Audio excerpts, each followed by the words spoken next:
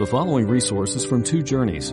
Two Journeys exists to help Christians make progress in the two journeys of the Christian life, the internal journey of sanctification and the external journey of gospel advancement. We do this by exporting biblical teaching for the good of Christ's church and for the glory of God.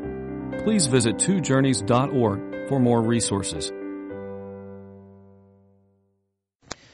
This morning we're going to focus our attention on one of the great statements that Paul made in his life, Philippians 1:21. For me, he says, to live is Christ, and to die is gain. Now, one of the great moments in Shakespeare, and I'm not a Shakespearean scholar, I wrestled with it as most of you did in high school literature, and didn't know what in the world that he was talking about, to be honest with you. But upon more mature reflection, I've come to understand Shakespeare a little bit better. And one of the great and dramatic moments in all of Shakespeare's works is Hamlet's soliloquy, as Hamlet faces the question of whether he should go on living or whether he should die by his own hand. Wrestling with that question, to live or to die. To be or not to be, that is the question. Whether it is nobler in the mind to suffer the slings and arrows of outrageous fortune, or to take arms against a sea of troubles, and by opposing end them, to die, to sleep, no more, and by a sleep to say we end the heartache, and the 1,000 natural shocks that flesh is heir to. 'Tis a consummation devoutly to be wished. To die, to sleep, perchance, to dream. Aye, there's the rub. For in that sleep of death, what dreams may come. You see, he's wrestling with whether he wants to keep on living and whether he'd be willing to die. He's wrestling with a simple question, to live or to die. And I find in Hamlet repulsion rather than attraction. He's repulsed by life and he's repulsed by death. Both of them are repugnant to him. What makes life repulsive to Hamlet? The slings and arrows of outrageous fortune. 1,000 natural shocks. Anyone who's been living in this world long enough, you know what he's talking about. What is around the next corner? What's going to happen to me next? How much more can a body handle? And some of you go through series of shocks, one after the other, and you begin to wonder, what have I done? There's even a member of our church we were talking with this week, and he's wrestling with that. Lord, what is going on? Why so many trials all at once? 1,000 natural shocks, the terrible ups and downs of mortal life, with all of its pain and disappointment and suffering. Well, that's what repels him from life. What repels him from death? Well, he says to die, to sleep, that sounds good. Perchance to dream. Oh, there might be something after death. Yeah, that's the rub. There might be a judgment day. There might actually be condemnation. There might be hell. And that's the problem. And so he is repulsed from death as well. And it leaves him morose and depressed, discouraged, suicidal. Repulsed by life with all of its suffering. Repulsed by death with its potential for eternal condemnation. Now, it's interesting. In Philippians 1, we find Paul wrestling with the same question. But how different is his attitude? He's not repulsed by life and repulsed by death.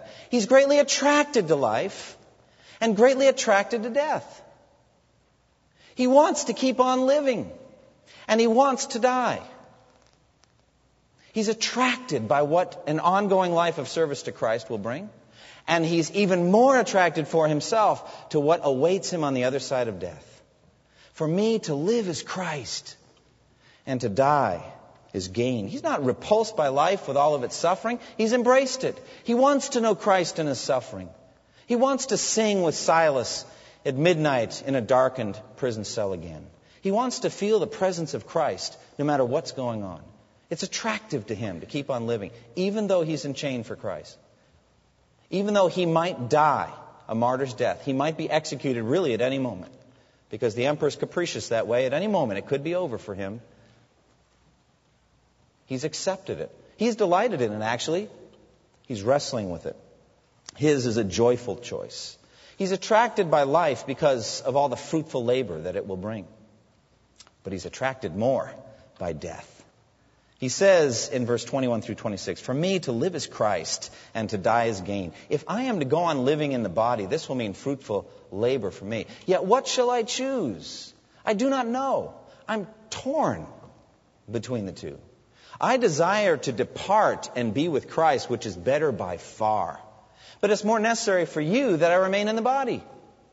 Convinced of this, I know that I will remain and will continue with all of you for your progress and your joy in the faith, so that through my being with you again, your joy in Christ Jesus will overflow on account of me."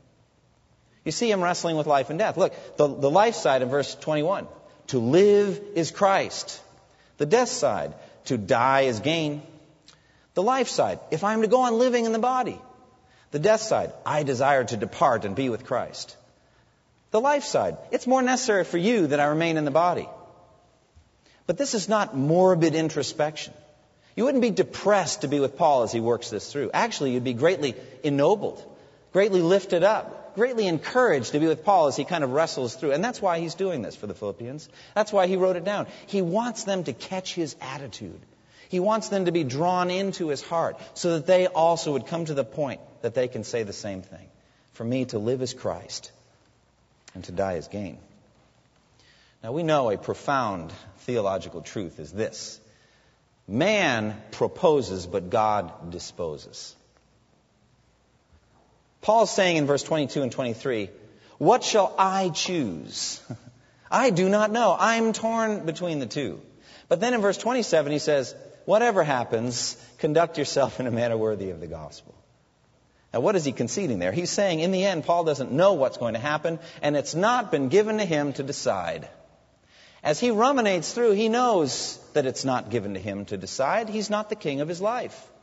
He's not in charge of the day of his death. Paul's rumination is only theoretical. He has no power whatsoever. To put it in the words of Jesus in the Sermon on the Mount, who of you by worrying can add a single cubit to the span of his life's race? You can't push the finish line back 18 inches by anxiety. You can't change it a bit because you're not king. I'm king. God has determined that day and that hour according to his wise plan. It says in Ecclesiastes 8:8, no man has power over the wind to contain it. So also no one has power over the day of his death. Did you hear that? That's profound, isn't it? And so we really don't have the power to decide whether to live or to die, but we do have the ability to decide what attitude we would take toward life and death. And that's the purpose here. What attitude do you have toward the remainder of your life, your years here on earth? What attitude do you take also to the inevitable day of your death? So Paul ruminates here, not because he thinks somehow that he's going to seize control of the day of his death from the Lord. Not at all. He doesn't want to. He wants the Lord to be sovereign over that. But he ruminates for the joy of the Philippians, that they would have his joy in life and his joy also in death. I believe, therefore, that Christianity is the only truly healthy way to look at both life and death. I really think so. You want to have a healthy view of life? Embrace this doctrine. You want to have a healthy view of death? Embrace this. This is Christianity. To live is Christ, to die is gain. Islam does not give a healthy view of life and death as they submit to a tyrant called Allah, who is absolutely sovereign, accountable to no one, not even accountably consistent with himself. That's no way to look at life and death. Buddhism looks on life as an endless cycle of suffering and misery from which we need to escape. There's no purpose to it. The suffering on earth means nothing, and therefore the only thing you can hope for is to escape from it. Hinduism sees it the same way, the endless cycle of reincarnation. And all you can ever hope for is escape, nirvana, emptiness, like a drop of water into an endless sea, so that you will cease being who you are. Nothingness. Atheism holds out nothing for us. Nietzsche was constantly suicidal his whole life. He espoused suicide. He said this, when one does away with oneself, one does the most estimable thing possible. One thereby almost deserves to live. What a horrendous way to look at life. How do you think Nietzsche left the world? by his own hand. God gave him over to it. Nietzsche had said, the thought of suicide has helped me through many a restless night. What a sick way to look at life. What a sick way to look at death. And how about hedonistic materialism, everybody's favorite way of dealing with life and death? Let us eat and drink and be merry, for tomorrow we die. So let's have the biggest party we can have, just like Belshazzar the night that Babylon fell. Let's throw an even bigger party than ever before and take our mind off of the inevitable. Is that a healthy way to look at life and death? I don't think so. I want to drink in this attitude. I want it to imbue who I am. I want to understand Paul's way of thinking about life and death. I want to know what he meant by to live as Christ and to die as gain. So let's take it in two parts. Let's look at the first part, to live as Christ. What did Paul mean by that? Well, let's start with our physical lives, our bodies, our physical lives here on earth. First of all, we must understand that Christ is our physical life. We cannot take a single breath without Christ. As a matter of fact, we wouldn't have a body if it weren't for Christ. It says in Acts 17:28, for in him we live and move and have our being. And the book of Colossians, speaking specifically of Christ, says, for by him, Christ, all things were created, things in heaven and on earth, visible and invisible, whether thrones or powers or rulers or authorities, all things were created by him and for him. He is before all things, and in him all things hold together. Now, you may not think that your body's holding together very well, but it is Christ, in fact, who is holding your physical body together, physically holding it together. So you would not have a physical life if it weren't for Christ. Christ is your physical life. Furthermore, Christ owns, if you're a Christian, Christ owns your physical body and your days on earth. 1 Corinthians 6 makes this very clear. It says the body is not meant for sexual immorality, but for the Lord. Now, I could focus on the first half with good effect, but it's the second part. Your body was made for the Lord. It's the Lord's. He made it for himself. Your body is the Lord's. And the Lord for the body. The Lord is for your body. He gave himself for your body also. By his power, God raised the Lord from the dead, and he will raise us also. Do you not know that your bodies are members of Christ himself? And then later in that same section, he says, do you not know that your body is a temple of the Holy Spirit who is in you, whom you have received from God? You are not your own.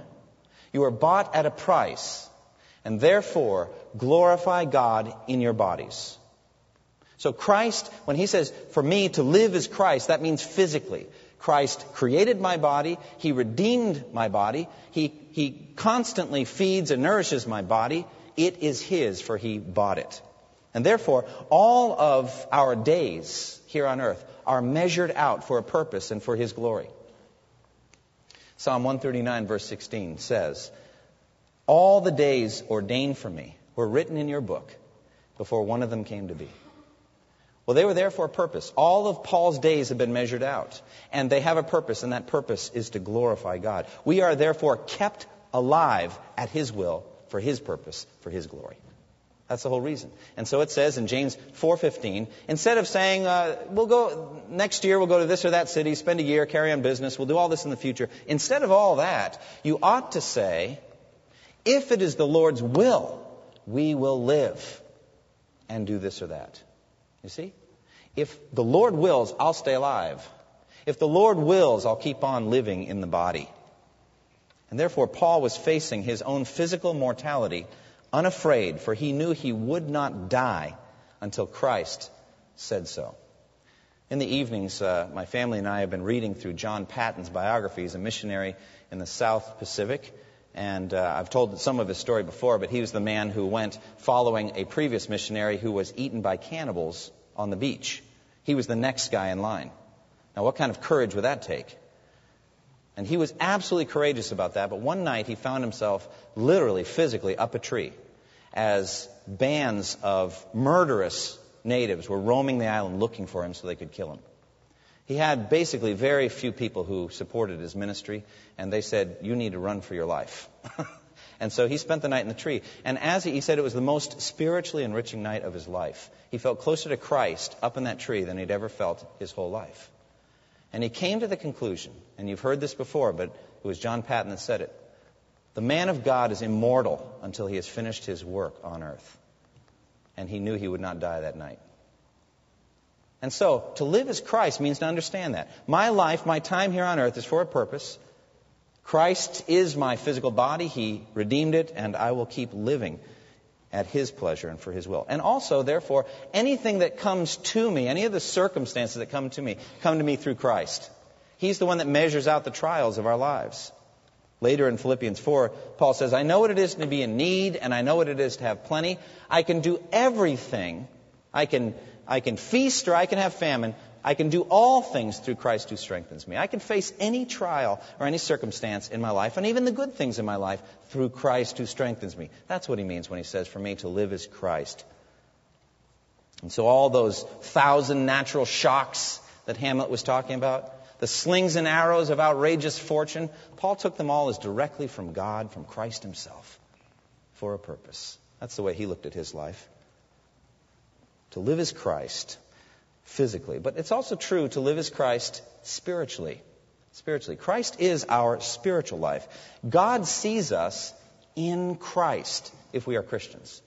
In Christ. Look at the very first verse of this book, Philippians 1:1. It says there, Paul and Timothy, servants of Christ Jesus, to all the saints in Christ Jesus at Philippi. That's kind of interesting. Their physical address was at Philippi. Philippi was a Roman colony. They had probably some kind of address system there. I don't know what it was.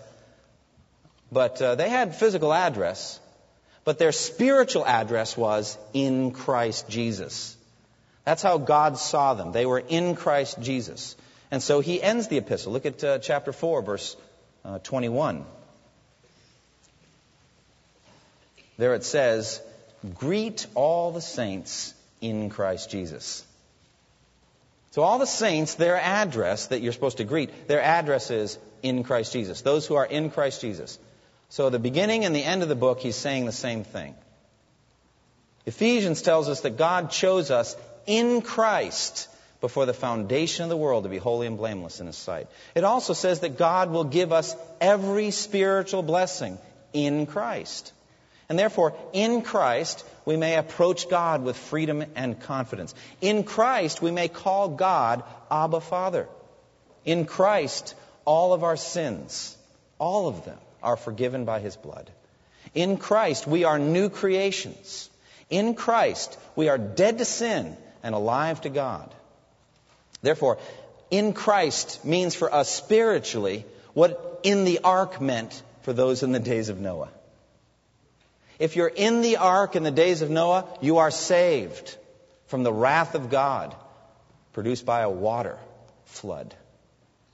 And so spiritually, in Christ means you are saved in Christ from the wrath of God brought on by a flood of fire, the lake of fire.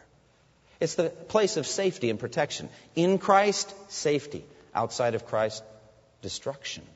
And so that was their spiritual address. So when Paul says, for me to live is Christ, it means I see myself spiritually in Christ and in no other place.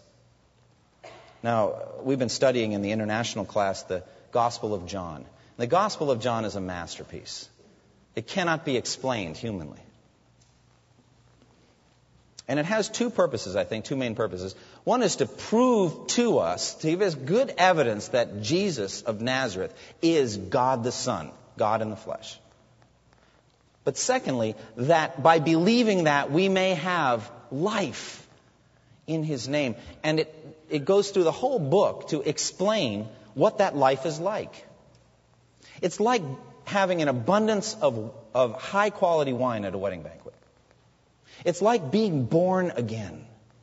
It's like having a spring of water inside us, welling up that we can drink from anytime we're thirsty. It's like being a lifetime cripple, unable to get even near a pond of water, and then Jesus speaks a word and you can walk with great physical strength. That's what that life is like. It's like having bread from heaven that you can eat anytime you're hungry. It's like having rivers of living water from within you flowing out. It's like having a brilliant light around you which alone is a light in the infinite darkness of this world. Jesus is the light of the world. It's like being born blind, never seen any color, nothing, and then suddenly Jesus spits on the ground, makes mud, and washes it off, and then you can see everything. That's what it's like. It's like having a good shepherd who will lead you in paths of righteousness and lay down his life for his sheep. It's like having resurrection after death. After you've been dead 4 days, by his word you come alive again. It's like having the master wash your filthy, dirty feet and then giving you the power to wash other people's dirty feet. It's like taking a journey, the destination of which is more glorious than you can imagine, with a sure and certain guide. Jesus is the way and the truth and the life. No one comes to the Father except through him. It's like being grafted into a living vine and having sap just flowing through you. It's like a woman in labor, in great suffering, and afterwards doesn't even remember because of the joy of what was brought forth. It's like having a great high priest stand at the right hand of God praying for you until you are finally in his presence, seeing his glory. It's like having Jesus, the Son of God, dying physically on the cross, his blood shed in your place so that you could be free from the wrath of God. It's like seeing Jesus and being able to put your fingers in his wounds and knowing he is physically risen from the dead. And because he lives, you'll live forever. And it's like having Jesus make you a breakfast by the sea and ministering to your troubled conscience and then giving you a work that will take the rest of your life to do. That's a summary of John's Gospel. I know we're doing Philippians here, but to me, I think this is one of the greatest, clearest descriptions of what it means to live as Christ. Go through John's Gospel and you will know what life is. It's all of those things. That's what Paul was thinking about when he was saying, for me to live as Christ spiritually. But thirdly, Christ is also our purpose in life.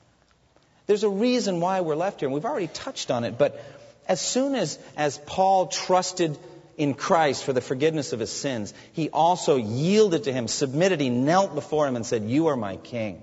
Command me and I will obey. Whatever you say, I will do. The rest of his physical life, therefore, was spent to glorify Christ. To glorify him by growing up into perfect Christ-like maturity. To imitate his character and his nature in holiness. That's what it means to live as Christ. And I think one of the central lessons of all that is to learn, paradoxically, to live as Christ means to die every day like Christ. To die to yourself. To die to selfishness, to what it is you wanted to do today. To your own purposes in life. Paul says in Philippians 3:10, I want to know Christ and the power of his resurrection and the fellowship of sharing in his sufferings, becoming like him in his death. I want to learn how to die every day, to die to myself. I'm so selfish. I've got an agenda for myself at every moment, to learn how to give that up for the benefit of God's people and for the glory of God's name. To learn how to do that, that's what it means to live as Christ. And it's ironic that I think here in Philippians 1, 21 through 26, Paul is the most like Jesus you're going to find anywhere. Jesus gave up perfect enjoyment of heavenly comfort and came down to suffer on earth for the benefit of God's people and the glory of God's name. Paul is willing to forego, if it were up to him, and it isn't, but if it were up to him, to forego heavenly enjoyment for a time. Heavenly enjoyment. And to go through suffering on earth, even being chained like a prisoner, beatings, scourgings, rejection, whatever, for the benefit of God's people and for the glory of God's name. He's very much like Jesus here, I think. Probably more than you'll find him anywhere else. So he says, I'm torn between the two. I desire to depart and be with Christ, which is better by far. But it's more necessary for you that I remain in the body. Convinced of this, I know that I will remain. And I will continue with all of you for your progress and joy in the faith. So that through my being with you again, your joy in Christ Jesus will overflow on account of me. How selfless is that? I'm willing to stay here and suffer for you, for your benefit. Oh, I'd love to be like that. Wouldn't it be sweet to be that other-centered? And how much is Jesus working that in our lives?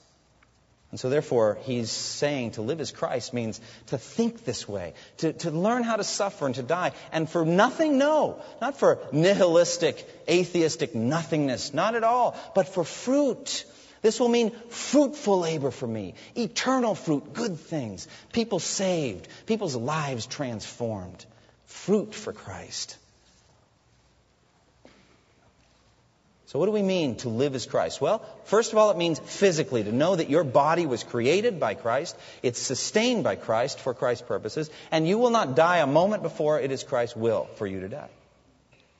To live as Christ. To live as Christ also means spiritually, to know that God sees you in Christ, if you're a Christian.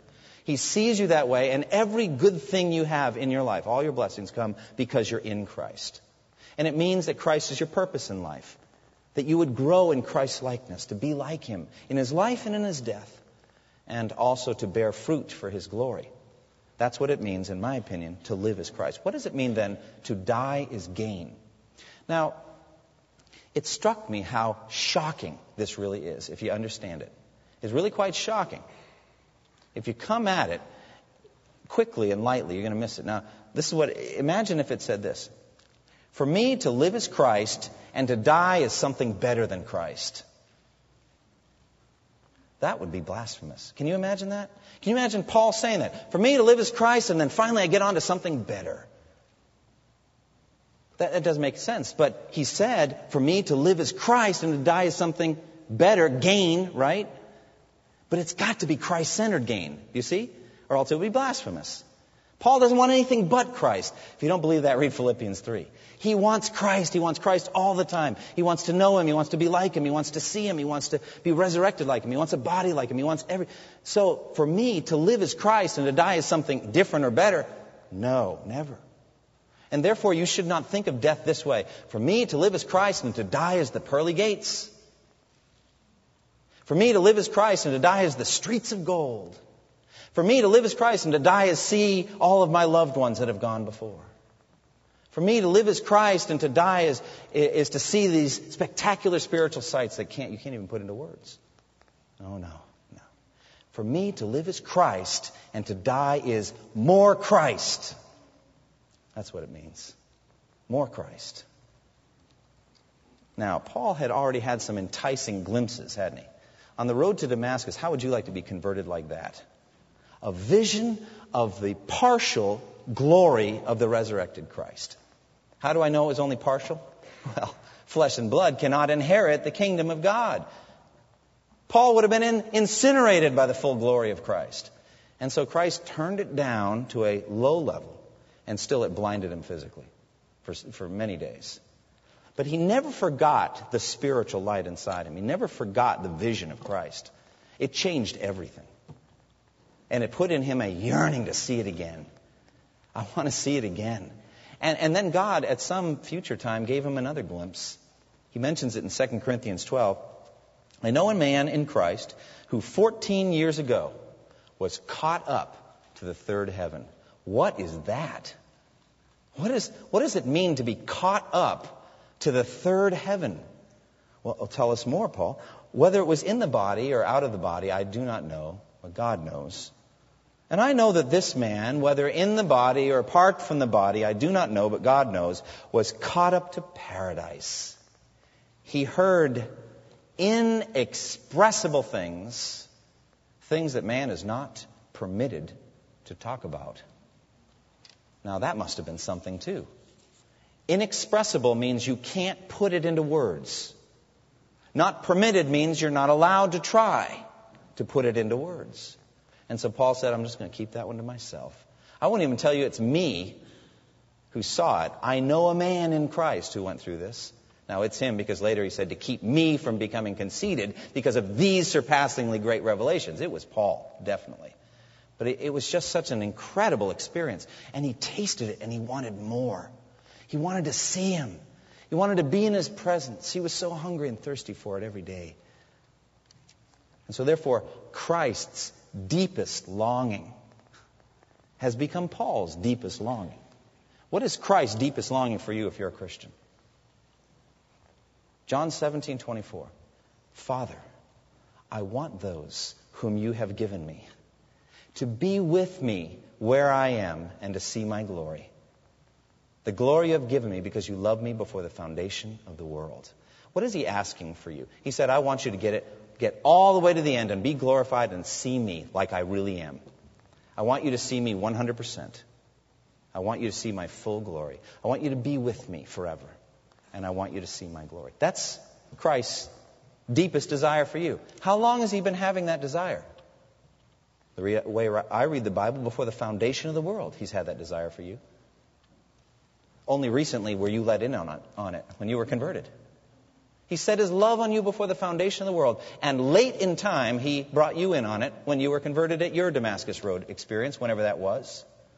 You were brought in on this eternal love. And little by little, Paul's heart got transformed so that Christ's greatest desire for Paul became Paul's greatest desire for Paul and for Christ. Namely, I want to be with Christ and I want to see his glory. I want to be with him. Everything else doesn't matter. I count it rubbish.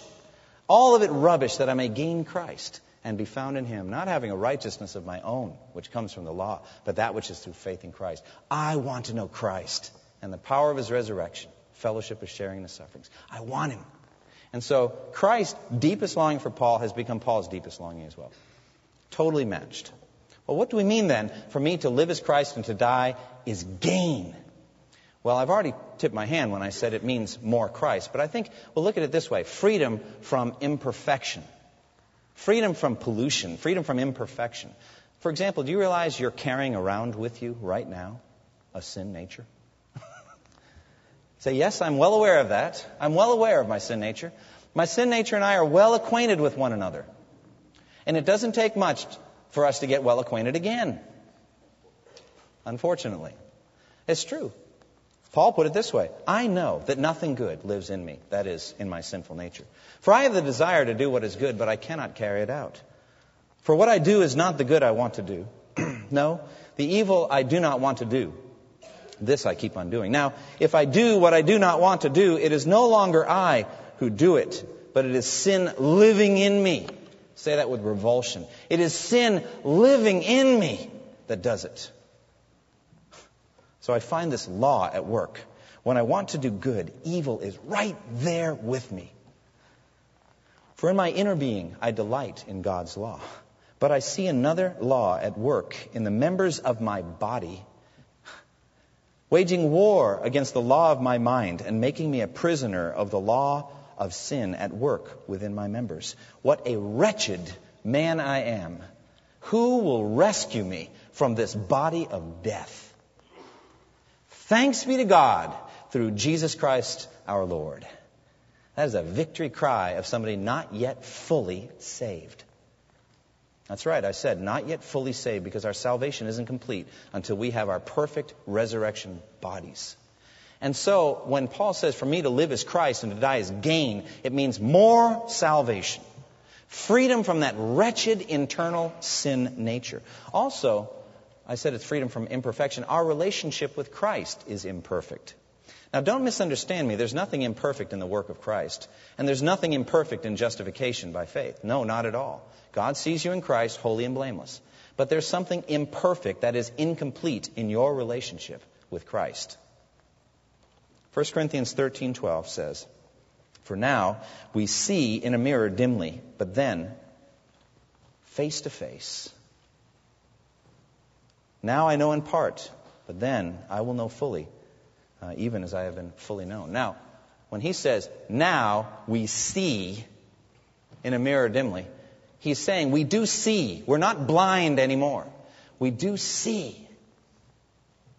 But we see poorly. We see just in part. We see in a mirror dimly. In December 4th, 2002, there was a total eclipse viewable in Australia. And the Australian ophthalmological, I have a hard time saying that. You're going to have to work on me.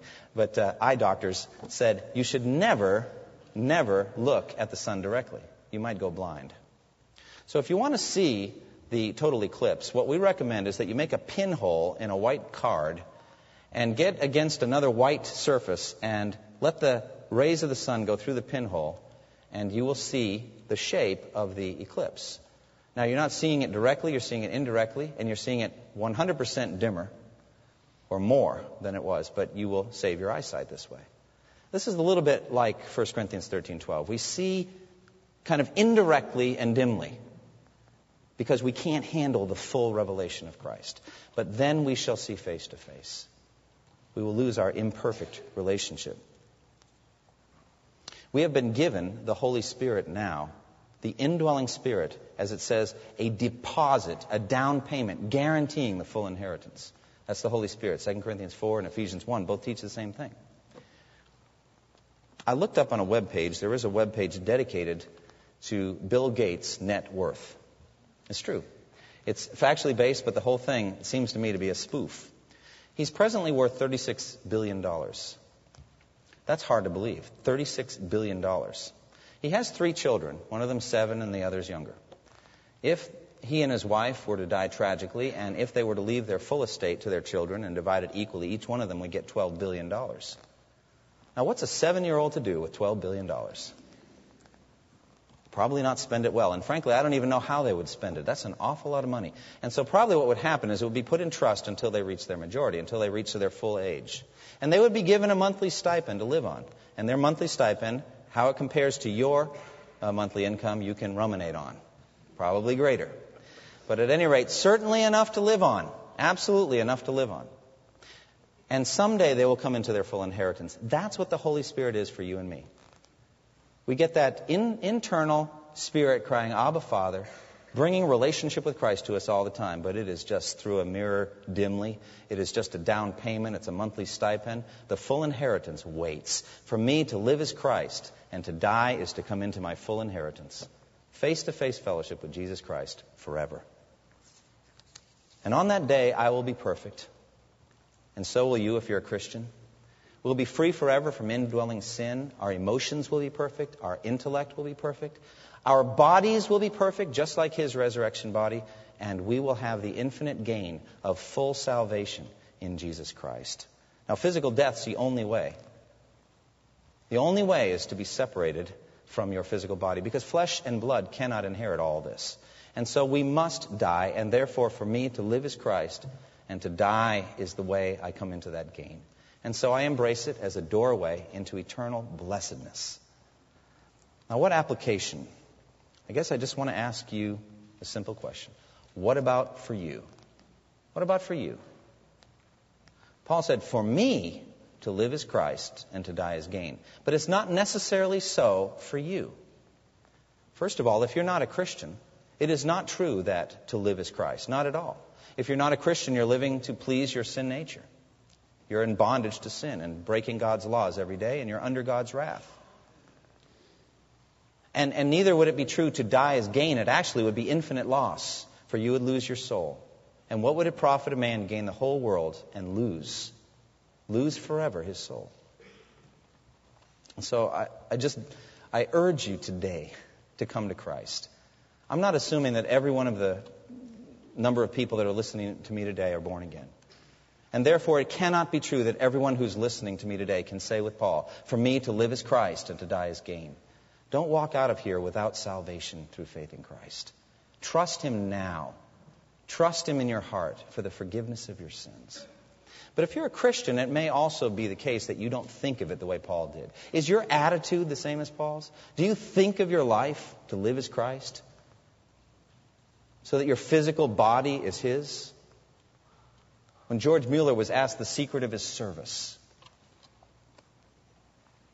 all the things he did for orphans in England in the 19th century, he said this, the secret is this, there was a day when I died, utterly died, to George Mueller, his opinions, preferences, tastes, and will. I died to the world, its approval or censure, died to the approval or blame even of my brethren and friends, and since then have studied only to show myself approved unto God. Now, that's a mysterious statement to me. What do you mean there was a day when I died? Was it some kind of spiritual experience for him? Maybe so. I don't know. But the way I interpret it is this. You know the day George Mueller died to himself? It's the day he became a Christian. Whether he thinks of it that way or not, that was the day he died. Because it says in Galatians 2:20, I have been crucified with Christ, and I no longer live, but the life I live in the body, I live by faith in the Son of God who loved me and gave himself for me. Do you think of life that way? For me to live as Christ and to die as gain. And what about attitude toward death? Do you see it as gain? Do you see it as gain for yourself, that you don't need to fear death anymore? I have seen Christians face death with incredible courage, and so be a witness to everyone that observed them. And I've also seen Christians face death in a very shameful, faithless way that brought dishonor to their claim to be Christians. There's no guarantees that you'll do it one way or the other. Do you think like Paul, for me to live as Christ and die as gain? Are you preparing for that day, the day of your own death? And furthermore, do you think that way in terms of your Christian relatives? That they have come into infinite gain. And so your grief should be minimized somewhat by realizing that. And that God will give you what you need to get through. The Apostle Paul said, for me to live as Christ and to die as gain. Carolyn and I are reading through a biography of Adoniram Judson, the great missionary to Burma. This was a man that suffered incredibly. He lost 2 wives in the mission field. He labored for 7 years before seeing his first convert to Christ. And by the way, when he came to Burma, there were no Christians. 38 years later, at his death, the government registered 210,000 Burmese Christians. Incredible fruit. But he suffered greatly. They thought he was a British spy, and so they incarcerated him. He was under the death sentence and thought that he would be executed, and he received a stay of execution. He saw something like 7 years of labor on a Burmese New Testament go up in flames when it burned in a fire. This is a man who suffered greatly for Christ. And on his deathbed, he was asked about his life and his view of death. And he said, I am not tired or weary of my work, and neither am I weary of the world. Yet when Christ calls me home, I shall go with the gladness of a boy bounding away from school. I'm not weary of the slings and arrows of outrageous fortune and 1,000 natural shocks. Bring them on if Christ might be glorified. But I'll tell you what, when he calls me, I'm ready to go. Thank you for listening to this resource from twojourneys.org. Feel free to use and share this content to spread the knowledge of God and build his kingdom. Only we ask that you do so for non-commercial purposes and in accordance with the copyright policy found at twojourneys.org. Two Journeys exists to help Christians make progress in the 2 journeys of the Christian life, the internal journey of sanctification and the external journey of gospel advancement. We do this by exporting biblical teaching for the good of Christ's church and for the glory of God.